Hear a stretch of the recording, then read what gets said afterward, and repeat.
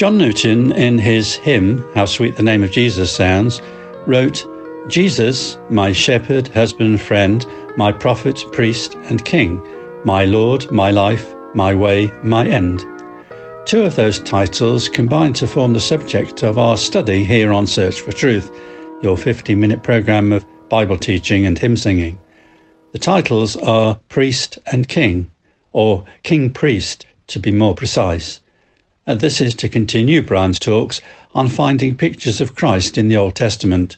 And this time, that's right, we focus on the King Priest. So we'll be looking into the Old Testament as usual, and now we join Brian. Thanks, John. In the Old Testament, King David admitted that the Messiah would be a greater king than he'd ever been. Our Lord Jesus picked up on this very point when he was in debate with the Pharisees in Matthew 22. He said, "If David calls him Lord, how is he his son?" Clearly, David understood he'd have a descendant who would be greater than him, and so he described him as Lord. What's doubly interesting, not to mention intriguing, is that David in that same psalm, which is Psalm 110, also describes the Messiah as a priest belonging to the priestly order of Melchizedek. Now, Melchizedek is a figure shrouded in some mystery, but we'll come back to that later. For now, it's enough to note that historically in Israel, outside of Melchizedek at least, these two distinct offices of king and priest couldn't be held by the same person. For kings came from the tribe of Judah, whereas priests, at least those after the pattern of Aaron, came from the tribe of Levi. What we're saying is this, that to Jewish ears, this psalm must have sounded perplexing. Unless they fully picked up on the use of Melchizedek as role model for Messiah's priesthood, it would have been somewhat mystifying at least. Until, that is, the writer of the New Testament letter to the Hebrews solved the mystery. He did this by proclaiming Jesus as the Messiah, someone greater than David, but belonging to David's royal line of human descent, while also being an eternal priest. Jesus as a priest forever is a major point of teaching in the Bible letter to the Hebrews. This had never been true of a priest in Aaron's family, as they all served and then died, of course, and so the office of priesthood passed down through the generations. But Melchizedek's death isn't recorded in the Bible. Come to think of it, neither is his birth. I'm guessing that when Jesus had conversation with those two dejected disciples heading towards Emmaus on his resurrection day, he outlined something of the 110th Psalm. I'm basing that on the fact that there are 27 quotes or allusions to it in the New Testament, and that's the most of any portion of the Old Testament quoted in the New. That could be because it holds the key to understanding Jesus as the Messiah. In fact, one Bible commentator tells us precisely because he is both king and priest, the figure of Melchizedek turns out to be one of the most instructive figures in the entire Bible for helping us put our Bibles together. Melchizedek is one of the most significant pictures of Jesus in the Old Testament. He prefigures Jesus, that is, he points forward to Jesus as our high priest and king. Back in the time of Genesis, Melchizedek was the priest of the true God and king of Salem. Salem seems certain to have been the city later called Jerusalem. In Genesis chapter 14, we read that Abraham and his allies defeated a group of kings who'd seized Abraham's nephew Lot.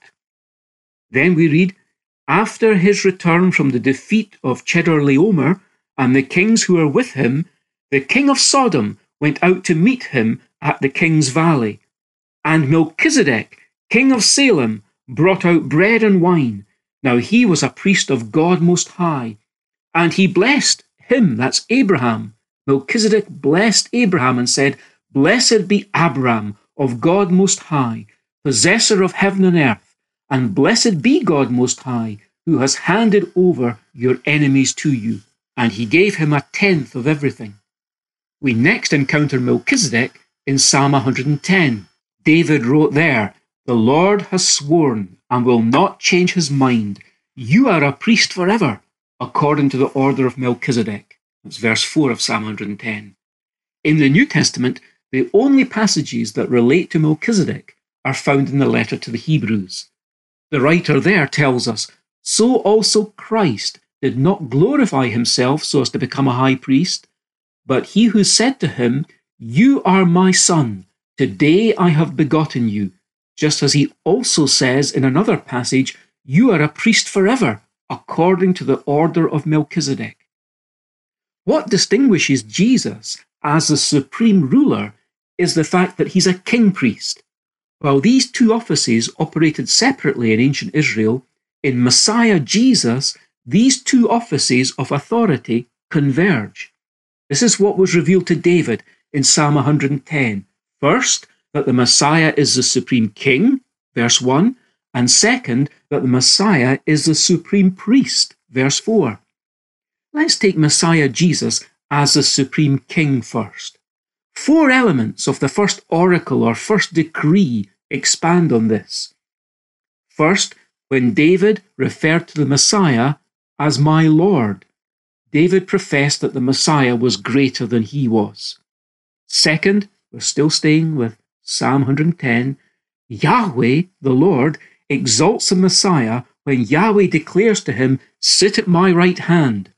To sit at the right hand of Yahweh meant to experience the honor, power, and intimacy with God that neither David nor any other king would ever experience. Peter argued this in Acts chapter 2 when he said, "For it was not David who ascended into heaven, but he himself said, 'The Lord said to my Lord, sit at my right hand until I make your enemies a footstool for your feet.'" Third, Yahweh promises absolute authority to the Messiah. This is reinforced in verse 2 of Psalm 110 with the remark, "The Lord will stretch out your strong scepter from Zion, saying, 'Rule in the midst of your enemies.'" Fourth, the Psalm 110, describes the Messiah as a global conqueror. The statement, "I will make your enemies a footstool for your feet," is unique in the Old Testament. To make a footstool of an enemy meant to show absolute victory over them. When Joshua conquered his enemies, he told the Israelite leaders to place their feet on the necks of their enemy kings. And in 1 Corinthians chapter 15, the Apostle Paul tells us the last enemy is death. When death is no more, everything then will be under Messiah's feet. The full effects of the gospel will be seen. In summary then, these 4 things: Jesus is greater than David. 2, he's at God's right hand. 3, he has absolute authority to rule. And 4, he conquers until all his enemies are under his feet. These 4 things describe the Messiah Jesus as the supreme king. So that's the first oracle or decree that we find in Psalm 110. It occupies the first 3 verses. Now we come to verse 4. Here we find the second decree. The second decree that God reveals to David in Psalm 110, starting at verse 4, is that in addition to being the supreme king, the Messiah is also the supreme priest.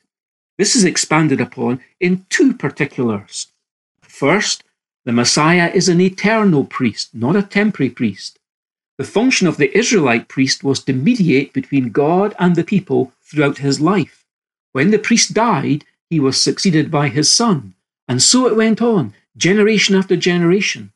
However, while every typical Israelite priest did indeed die, the Messiah would overcome death. Consequently, he would function as a priest forever. Psalm 110, in fact, demonstrates this by analogy, comparing the Messiah to Melchizedek. Because the Old Testament presents Melchizedek specifically and solely as a king priest, providing neither his genealogy that preceded him nor his genealogy that followed him, the lasting impression we get from this is an impression of Melchizedek remaining as a priest. However, with Jesus Christ, it's reality, not merely an impression. Second, the Messiah is a priest according to the order of Melchizedek, not a priest from the line of Levi through the priesthood of Aaron. All the priests who inherited the priesthood through Levi and Aaron were appointed to the priesthood by their human birth.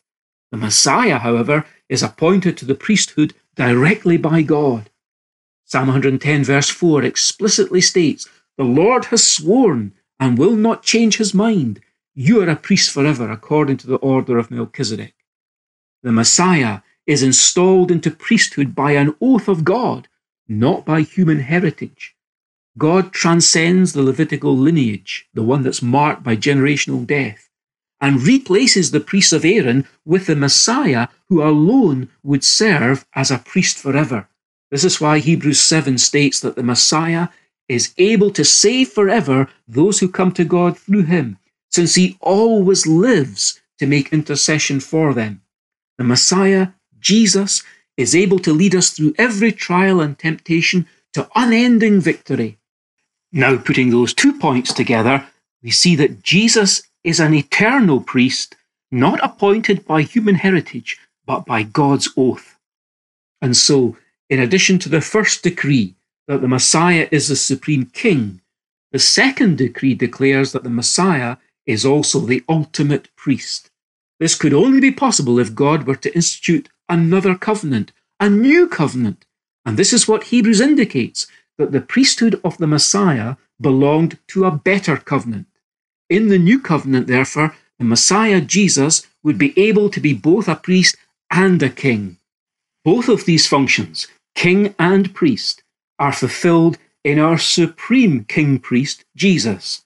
Psalm 110 relates to the millennial kingdom, the future rule by Jesus as king over this earth. When his second advent fully arrives, Yahweh sends out the rod of his strength with which to rule the nations, ruling in the midst of enemies. We don't see this yet, but this will happen in the millennial day of his power when his people are willing. Are you willing even now to acknowledge Jesus as king and your high priest?